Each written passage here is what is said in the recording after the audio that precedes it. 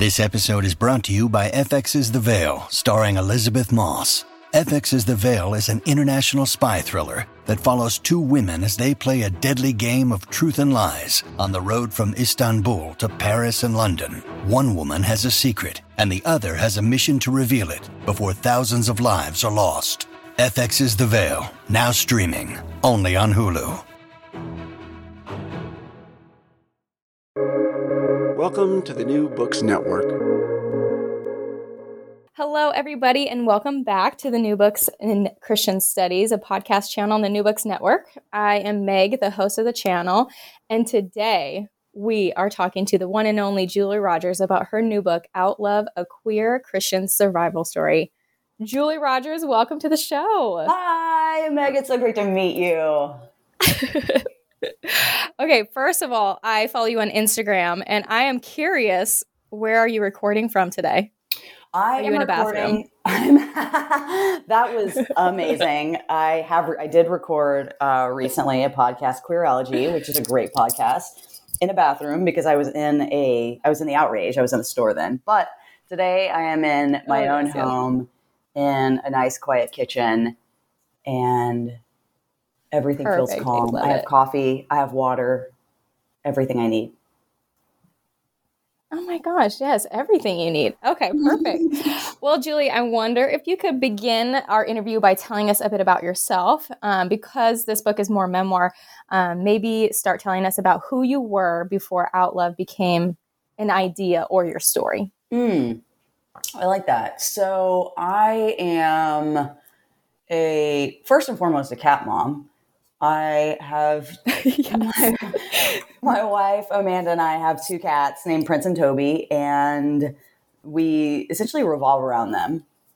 All of our conversations are either with them or about them.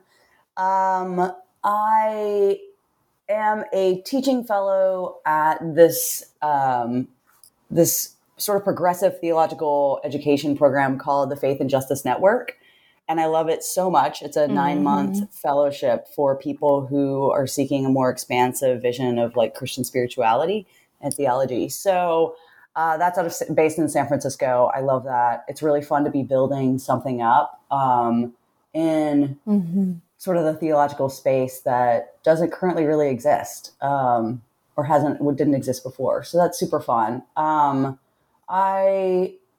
I live in Washington, D.C., and I have an amazing community. My wife, Amanda, is an incredible person, and we're also like just part of a broader chosen family here with like the best friends imaginable. And I feel super grateful for that and really like identify myself. I'm such a like community-driven person, so my community is always such a big part of my identity. And with that, the queer community and the Christian communities are both such big parts of who I am. And so that's why I wrote Outlove, because that's quite a conflict to grow up with. Yes. Oh my gosh. Well, thank you so much for the intro. Since you opened the door, let's just dive right into Outlove. For those of you who are listening, Outlove, oh my gosh, it's probably my number one book of the year. So you have to go buy it, support Julie, check it out from the library, buy one for your grandmother, your mom, everybody, your best friend. Okay, so you broke this book up into 3 parts, and it seems like part 1 is the introduction of your experience as a gay Christian. And I want to just read this quote from page 5 that immediately stopped me in my tracks because, hold on, let me just read it to everybody and then we'll discuss. Okay. So this is Ricky giving a sermon at Living Hope about the prodigal son, comparing the lost son to the queer identifying Christians in the room. And he says, "We serve a Father in heaven who longs to throw us a party. All we have to do is come to the end of ourselves and come home." So here's my question for all of you who might be in the far off place tonight. Are you ready to come home? And your response in this book is, "In the eyes of my community, I was home. I was denying myself, which meant no sex, love, or intimacy with women. No hand holding, no snuggling, no kissing, no fantasizing, no daydreaming about creating a life with a loving partner." And you go on to say, "At what cost? And was it really me who was home or just an image of myself? In the years that follow, I often thought maybe they just don't understand. Maybe if someone like me told the truth about myself and stayed in the evangelical church, they would see the humanity of queer people and move to embrace us. Maybe we could grow in love together. And just first an observation, most Christian folks, ones that are not connected to the queer community and might take a more conservative lens, they just stop at the sex conversation and they don't move on to love, intimacy, hand-holding, creating a life with a loving partner. And I just want to say thanks for leading us into a deeper narrative right from the start. So my question for you is, how did it feel to start to question that community and the leadership for the first time? Very scary.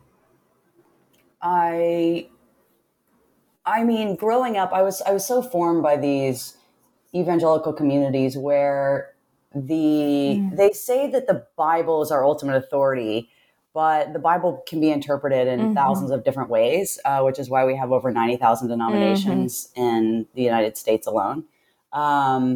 And which I like, that's what the internet says. And like Christians say that on the internet too. That sounds unbelievable. Yes. But it also is believable if you've hung out with many Christians. So yes, there's exactly. a million ways to interpret the Bible, and evangelicals are, they land on this one interpretation that then the pastor or like authority figure in your community claims to be like the absolute truth. And to question them is to be wrong. It's to be wrong and sinful and misled, because ultimately, like, they're like, well, it's not me saying that, it's the word of God. And so I felt like just by beginning to question, like, wait a second, like, is this right? Like, I felt shame just by even beginning to ask those questions. And I also felt fear if I followed those questions too far, I would lose everyone that I loved. Oh my gosh, yes. And one thing that I felt throughout all of the book, and even just talking with you briefly before we started recording, is this sense of earnestness. Like, you never were questioning in a way that was devious or trying to prove you're right and they're wrong. You were just earnestly trying to create a safe space for people like you and even for Christians to come farther into a story of radical love that was more along the lines of who Jesus is, that you knew him to be. Thank you for seeing that. I felt that way. It was that much harder to then be, sort of accused of being like divisive or deceived or whatever it might be, because I did feel like at every point I was just taking one brave step ahead toward what felt like love for the people around me. Love for the most vulnerable was usually what was motivating me. And it was so hard for that to be misunderstood so much of the time as like giving into my flesh. It was like, I didn't have like any sex from like 22 to 30. I didn't even like kiss people like in my 20s. So you'd kiss lady goodbye. I was not giving into any sort of flesh. Right. Oh my gosh. So earnest. Yes, so earnest. And I feel like you probably had the extra layer, not only as identifying as gay, but being a woman in the church. So even just one of those identities and asking questions in a space where there is no room for questions is difficult. But having like that dual identity of being a woman who is gay just feels even more difficult for leadership to be able to handle or see as like a safe place of growth, Yeah, absolutely. And I didn't realize that for a while because I was so acutely aware of like the shame I felt for being gay and like the sort of lack of power that I felt in my body just by being like, same-sex attracted, whatever I called it. that it wasn't until like many years later that I started to be like, oh wait, it's actually, I also am experiencing like extra layers of opposition because I'm a woman. Mm-hmm. And it didn't really register until I saw how there were like many gay men were treated in those circles.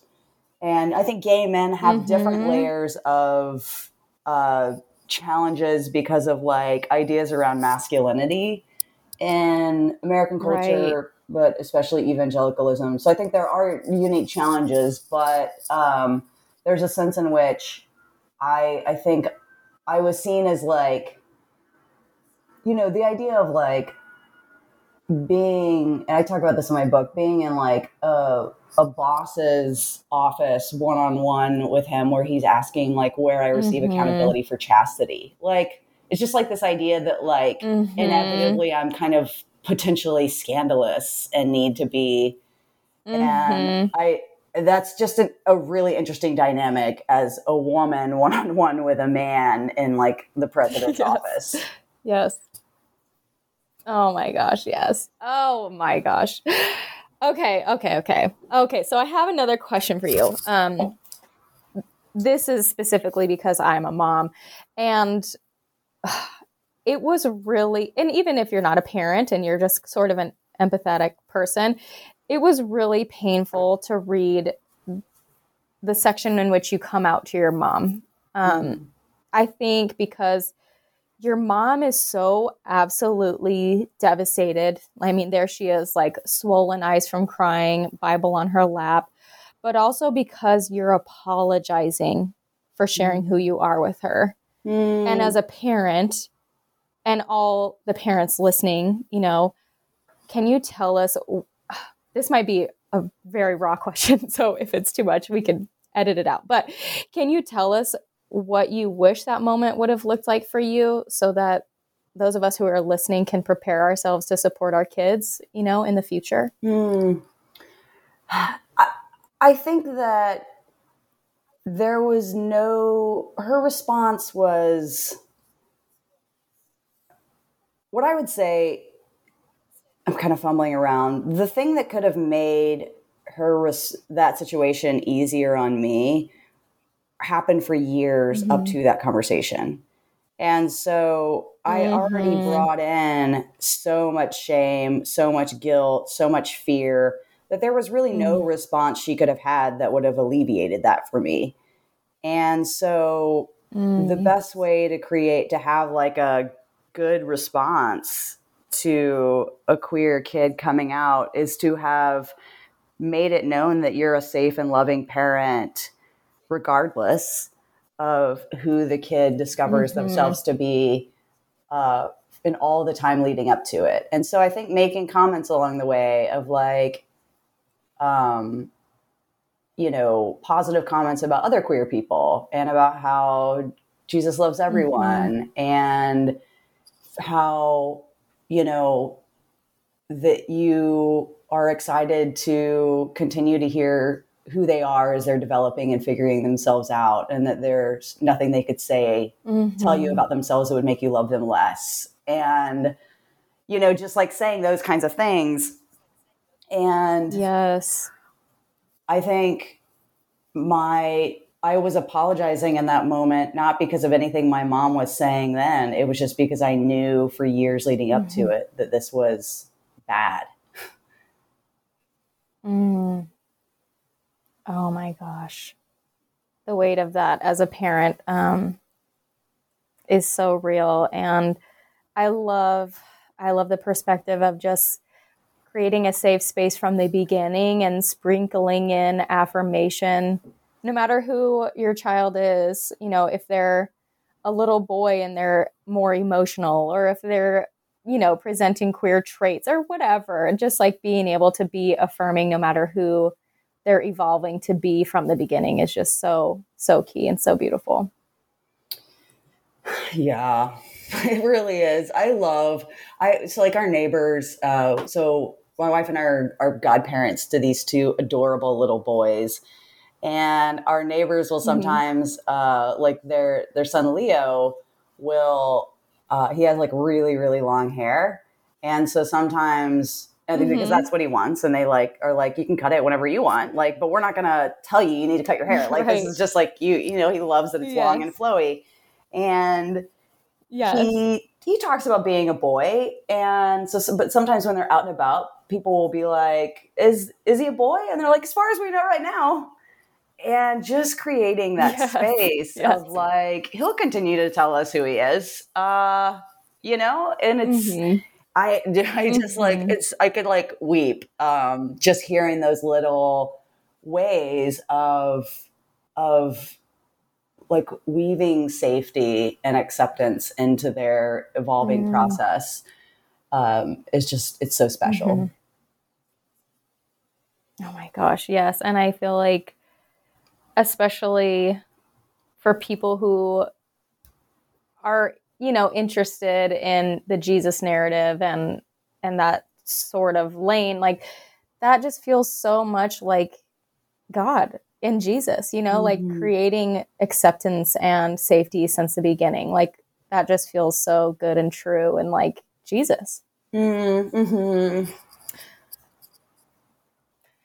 Okay, so toward the end of part 1, you have this insane experience with Alan Chambers, who was the previous president of Exodus. And I believe you guys are out to lunch, you know, just meeting, and you start to tell him that, oh, let me just read it. Okay, so you start to say, I mean, I still have traditional views of sex and marriage, but this ex-gay stuff doesn't work. I mean, I've been at this for 8 years and I'm still like really gay. Ex-gay teaching has pummeled the people I love, and they're hooked on meth and cut off from their families and suicidal. It's not okay and I can't do it anymore. And here's a response says, honestly, Julie, I'm sick of this too. Can you talk a little bit about what it was like for you, I guess, leading up to it, and you're encountering people who you've loved along the way who are now struggling in addiction and getting to the point where you're owning for yourself that this feels wrong, and to hear Alan say, yeah, I think you're right? I was pretty shocked because up to that point, you know, I had been saying that to people like Ricky and other leaders in my life. And I probably said it to Exodus leaders before too, like Alan. And the narrative about so many of my friends and queer people who would accept themselves, and then end up in really like addictive patterns. The narrative was like, well, that's the gay lifestyle. That's they're hooked on meth because that's what gays do. And they're, you know, wrapped up in these addictions because that's what the deceptive, you know, sort of path they're on. And it, because I didn't know that many queer people, and because I wasn't exposed to other ideas and other systems and like affirming Christian communities, I had no way of knowing they were wrong. It was just over time. And I think the more I did begin to have some friends come out over time that went to affirming communities, and they were just like way healthier, and they just kind of were able to date in their church and community and like have the supportive structures of that. And I was like, well, this is interesting, because all the gays I know from Living Hope who like move in a different direction are like, you know, not well. And they're kind of in really destructive cycles. Oh my gosh. And so at a certain point, it was so hard to trust myself over the leaders, the authority figures, for the reason I brought up at the beginning. But over time, I was just like, I have to, like, I see it, this is wrong. And over and over and over again, and I tell some stories in the book about like, I was running into a friend of mine who was homeless and on the streets and hooked on meth, who like went to Baptist college with me, who was a marathon runner, like or triathlete. And I was just like, this is wrong. This is not what he wanted. This was not like, him being bad and immoral. This is like somebody who's deeply, deeply suffering. And we completely failed him as a community and as a. And so I when I told that to Alan, I expected him to say the line again of like, well, but those people, that's just what happens when you start to give into the flesh and go to the dark side. And I was really shocked that he was like, I'm starting to hear these stories too. And I think this is really damaging and I think it needs to end. And he was like, would you be up for, sticking around for another year and helping me right some of these wrongs?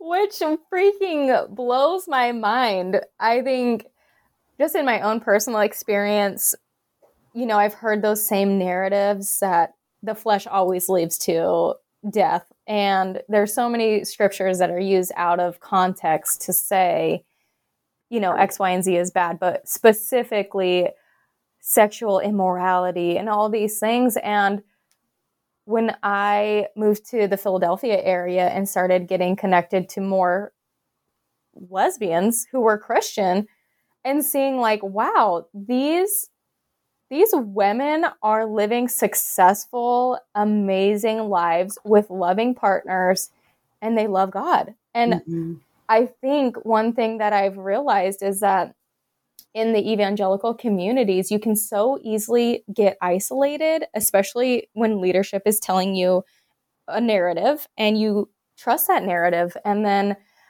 the real way that I've learned to see outside of that narrative is like stepping out of it. And even just stepping into a different church culture is almost shame-inducing because, we're told that this is a church that has the monopoly on truth. Every other church is led astray and wrong. And I think it's just so refreshing reading through your book, your experience. You just name so much of the process. And yeah, it was just so comforting to read that after, having my own similar experience of meeting queer Christians who are living amazing lives and they're not hooked on drugs and they're not struggling in their lives. I just was, so excited to read that. I do not do drugs, for the record. So yeah, see, exactly. And I mean, I work in addictions medicine in the Philly area. And I would say one of the things that I've seen as a common denominator is just, it's never a sexuality issue. It's a hard life and acceptance issue. It's trauma. Yeah, absolutely. It's trauma. Okay, you go on to say when you're in LA in a group of ex-gay survivors, I think you're in a church basement, which feels very AA to me and like wonderful. I just love that that's where they're meeting. You have a moment where you finally own for yourself that you were also abused by this same system. Was that like slowly revealing itself, or was it someone in that group that like what they said was exactly your experience and it triggered this ownership for you?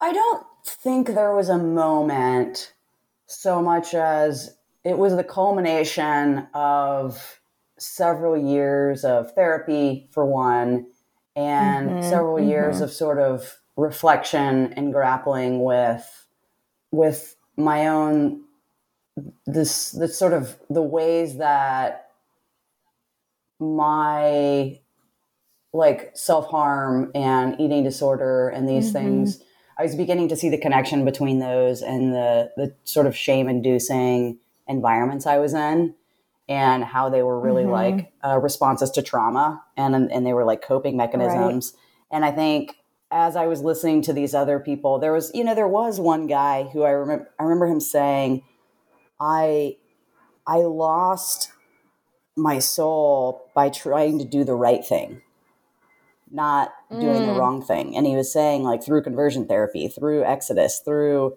his systems, like he lost everything by trying so hard to be good. And I was like, gosh, like that is like that, like that's what we've been trying so hard to do good. And that's why we're so broken, for lack of a better word. And like,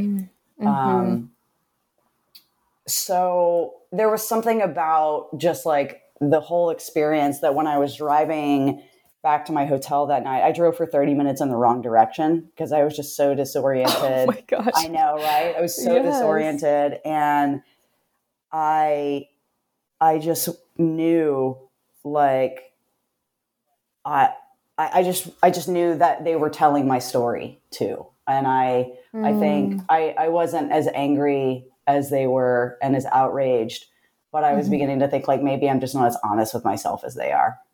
Oh my gosh. Whoa. That's a moment right there. Right? Oh, okay. So, section 2 of your book, this seems to be like the real meat of your unlearning. Like, section 1 is talking about your experience being the speaker and that mouthpiece for the ex-gay theology. And then towards the end, it's, kind of unraveling. But I feel like section 2 is where you're really in the midst of owning yourself in a new way, like fully embracing who you are. And I just can't even believe like your experience at Wheaton is really interesting, because in the book, you're saying for a lot of the book, you're still supporting traditional views of marriage. But when you start to work at Wheaton, it seems like you're more at ease with yourself and other queer people. And it seemed like your agenda changed from advancing the ex-gay narrative to accepting and loving students. How did that experience, when you first, stepped into your role at Wheaton and meeting with these students who were, identifying as queer, but also trying to love God and other people, how did that experience help you accept and love yourself? I was really operating in my sweet spot in that role. And that I have always, even when I was in ex-gay circles, I still felt like my goal was to make life more bearable for people who were vulnerable. And I wanted to sensitize Christians to some of these basic ideas that we didn't choose to be that way and we couldn't change it. Right. And trying to sort of like call upon compassion, even if they still believed we were like sinning. And even if I still believed that we were sinning. And, and then also creating safe places from within. So when people would, quote unquote, act out and have like a sexual fall, when I was at Living Hope, that was how we referred to it. Being a safe place to be like, hey, you're human. And there was probably tenderness in that too. And like, maybe you don't need to be so hard on yourself. And so oh my gosh, I was always kind of doing that in like an underground way. It was really cool to be at Wheaton, where as much as it was an experiment that didn't work out because of the public criticism and the public sort of Wheaton's concern with like managing their image. But in my actual role as a chaplain at Wheaton and being openly gay, it was so powerful to get to just all day long meet with students who were finally sort of finding the safe place to tell the truth about themselves, often for the first time. And to feel like, because I was openly gay on a college campus that was fairly hostile toward queer people, that that they might be seen and that they might be like known in that place. And it was just so beautiful to get to bear witness to like student after student after student in their vulnerability at a place where there's such high expectations to be perfect. And I think like I felt like such almost like maternal instincts, and just like, these are precious kids, and like, over my dead body, are you going to throw them under the bus to manage your image? Like, no, absolutely not. Gosh, and it brought out that I'm an Enneagram 9. I'm such a peacemaker. Oh my gosh, yes. Always going to lean toward being conciliatory, but not when it's harming really vulnerable, special, extraordinary people. And so, so it just really brought that into clear focus and gave me, I think, the courage I needed to stand up to people who were causing that harm. Oh my gosh, yes, I love that. And I'm just going to say this. I'm not evangelical anymore, but that just feels so holy, like that protective and fierce side of, no, we're not going to support the powerful protecting an image in order for these children, like we need to protect these kids who are vulnerable, and no, we will not be quiet. Like, I think that is just so beautiful. And it seems like at Wheaton, when that is happening, and now you're on like the payroll of this evangelical Harvard, if you will, you are being talked to by the president. It seems like you're hearing the ways that Wheaton and its leadership are more concerned with the feelings of their evangelical supporters or donors than the vulnerable queer students. And I just felt like this is one of the biggest issues that I see in Christianity today, is the way that we turn our eyes away from vulnerable populations to look at power and protect our image. And I was just so blown away to see it so clearly articulated in your experience. Yeah, it was eye-opening. It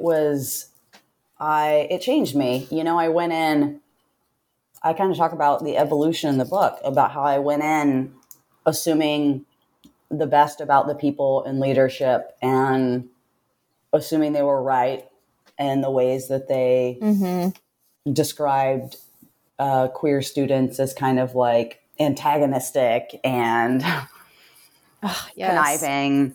And then you see over the course of the year, my sympathies really shift. And sympathies doesn't feel like the right word because it feels emotionally driven, which is part of it. But my trust, like the benefit of the doubt, the sense of like who was righteous, whose cause felt righteous.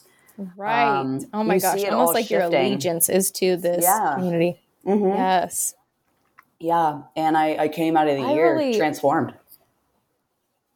I just really loved how it's almost like you humanized both groups. Like, evangelical leaders are often portrayed with almighty power given by God, and it's usually straight white men. But the way that you humanize them, they're actually causing harm. We have to name the ways in which this behavior is not okay, and these people are being hurt. And queer people aren't demons. They're not like dirty, rotten pieces of trash. They're humans, and they're actually being harmed by Christian leadership. I just thought that was so profound, the way that you are humanizing both groups, because I think when it comes to hot topic issues, there's such an extreme view on things that you really grounded us in the story. Thank you. That's what I tried really, really hard to do. So I'm really... Yes, it came through. Oh my gosh. A lot.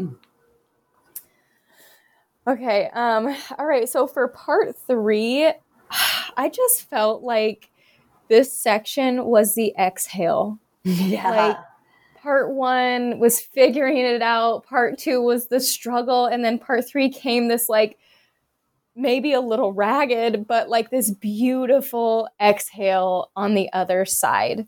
You got the job outside of the church, you're making friends, and then you begin your life with Amanda, which we love. And I would like to hear a little bit about just your wrestling match, because throughout most of the book, you have a traditional view of sex and marriage. And what was that like, coming to the point where you allowed yourself to fall in love and begin a partnership with a woman?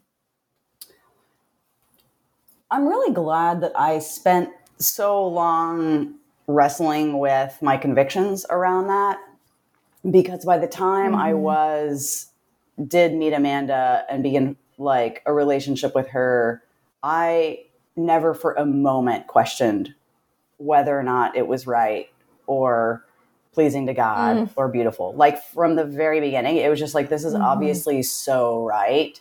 And it's such a relief to finally just be here And it's totally fine if people out and about recognize me and see me with her, because like I stand by this a million times over.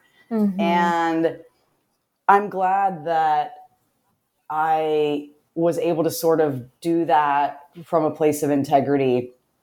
I mean integrity meaning like as an integrated person, not integrity. I don't mean that in a moral way. Yes. I don't think there's anything immoral about people entering into relationships and not being sure about their convictions. But I think it leads to still such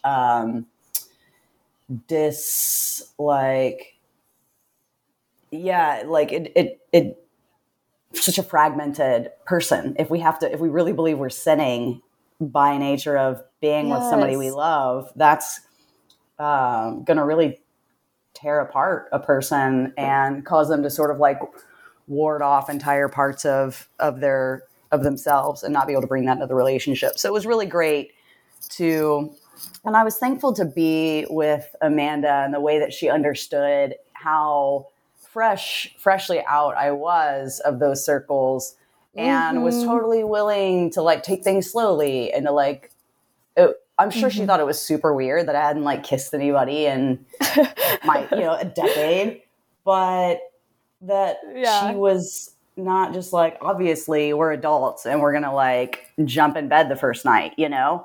It was really just really special and really sweet and really safe. And I'm thankful for that. Yes. Oh my gosh. I love that. And I just think one of the things about your book that felt so eye-opening was just how long it took through reading the book to get to the point where you met Amanda and you were able to be okay with that. And I thought that was just so honest and eye-opening, because I think from an outsider perspective, it can seem like no one really knows how long the process takes to like accept yourself. Totally. In the Christian community as a queer person. And I thought, wow, Julie, this is so honest and beautiful. And like I was so grateful to see the way in which you shared your struggle it was a long struggle of deconstructing these narratives that you held onto for so long and creating a strong foundation for you to be safe in your body and with yourself. Mm-hmm. Like when I was rereading the book in one of the editing phases, I remember reading it and being like somewhere toward the end of section 2 and just like, Jesus Christ, Julie, like I like just accept yourself. Like we just need some relief here, because like you just keep trying like new iterations of this like total self-hatred. And it is such a relief to finally get to a place where I'm just like free. Oh, yes. And I cannot express enough. Everyone should read this book. Just for that part alone. I remember I was telling everybody I know about this book, and I was in a group chat with some friends, and they were like, oh, give me some of your takeaways. And I had been like, 2/3 of the way through the book, and I was saying some of my highlight reel. And then I was like, I'm just so blown away by the honesty of how long the process is in the book. Like you really take us through the process. And I love that, because I don't think we give queer Christians enough credit for how hard the work is, how long the struggle is, how brave it is to accept themselves, when the whole world is saying, or their whole world, if they're part of the evangelical community, is saying they're sinful. So I just really respected that and appreciated that. Thank you. It's true. It's true. So you're the most earnest. Yes, I agree. Our community, like we queer folks, are just the most earnest, and like queer Christians. And I think I always say like that we deserve a PhD, like an honorary PhD in like the studies we've done around this, because it's like we're digging deep into like hermeneutics and like learning freaking Greek and Hebrew and doing like everything we possibly can, like getting into psychology, getting into like every single thing to really try to find our way. And it's just any person who comes out in like Christian communities is so brave. It's so brave, and it's so hard fought, hard won. And I just love my people. Yes. Oh, they're so good. Okay. Well, if you could leave us with one final thought now that the book is out into the wild and we're obviously obsessing over it, what would it be? I hope people will read it with a real sense of curiosity and openness. I think the people who I really hope will be moved by it, you can come to a book with a like already having made up your mind that it's like wrong.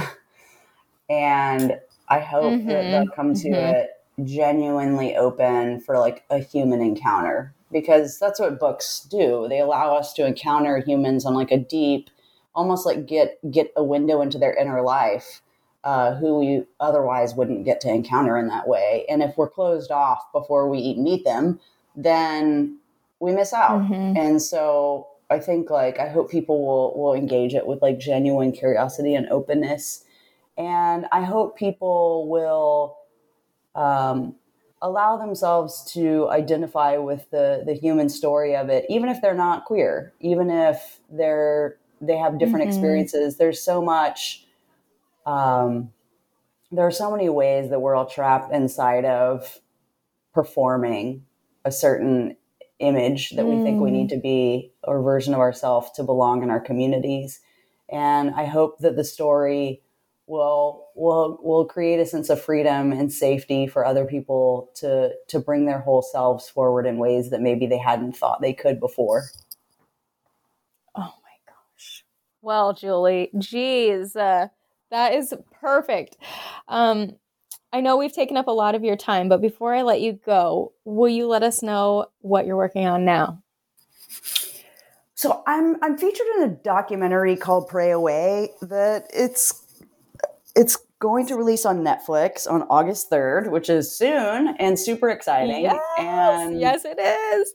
It's about my experience in conversion therapy, and it's a lot of the former leaders of Exodus International.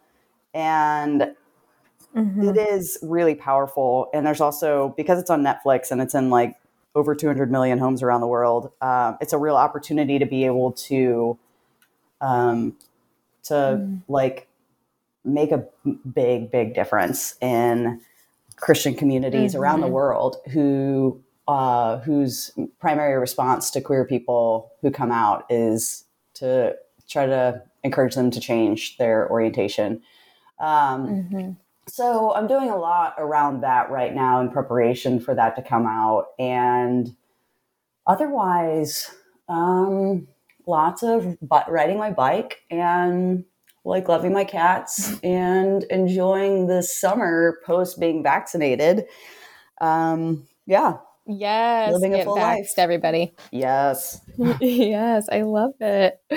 Well, thank you so much for being on our show today. I am so honored that I got to interview you, and I cannot wait to continue to support your work and to share this with the world, and also watch Pray Away and share that with the world as well. So thank you so much, and we'll talk soon. Awesome. Thanks so much, Meg.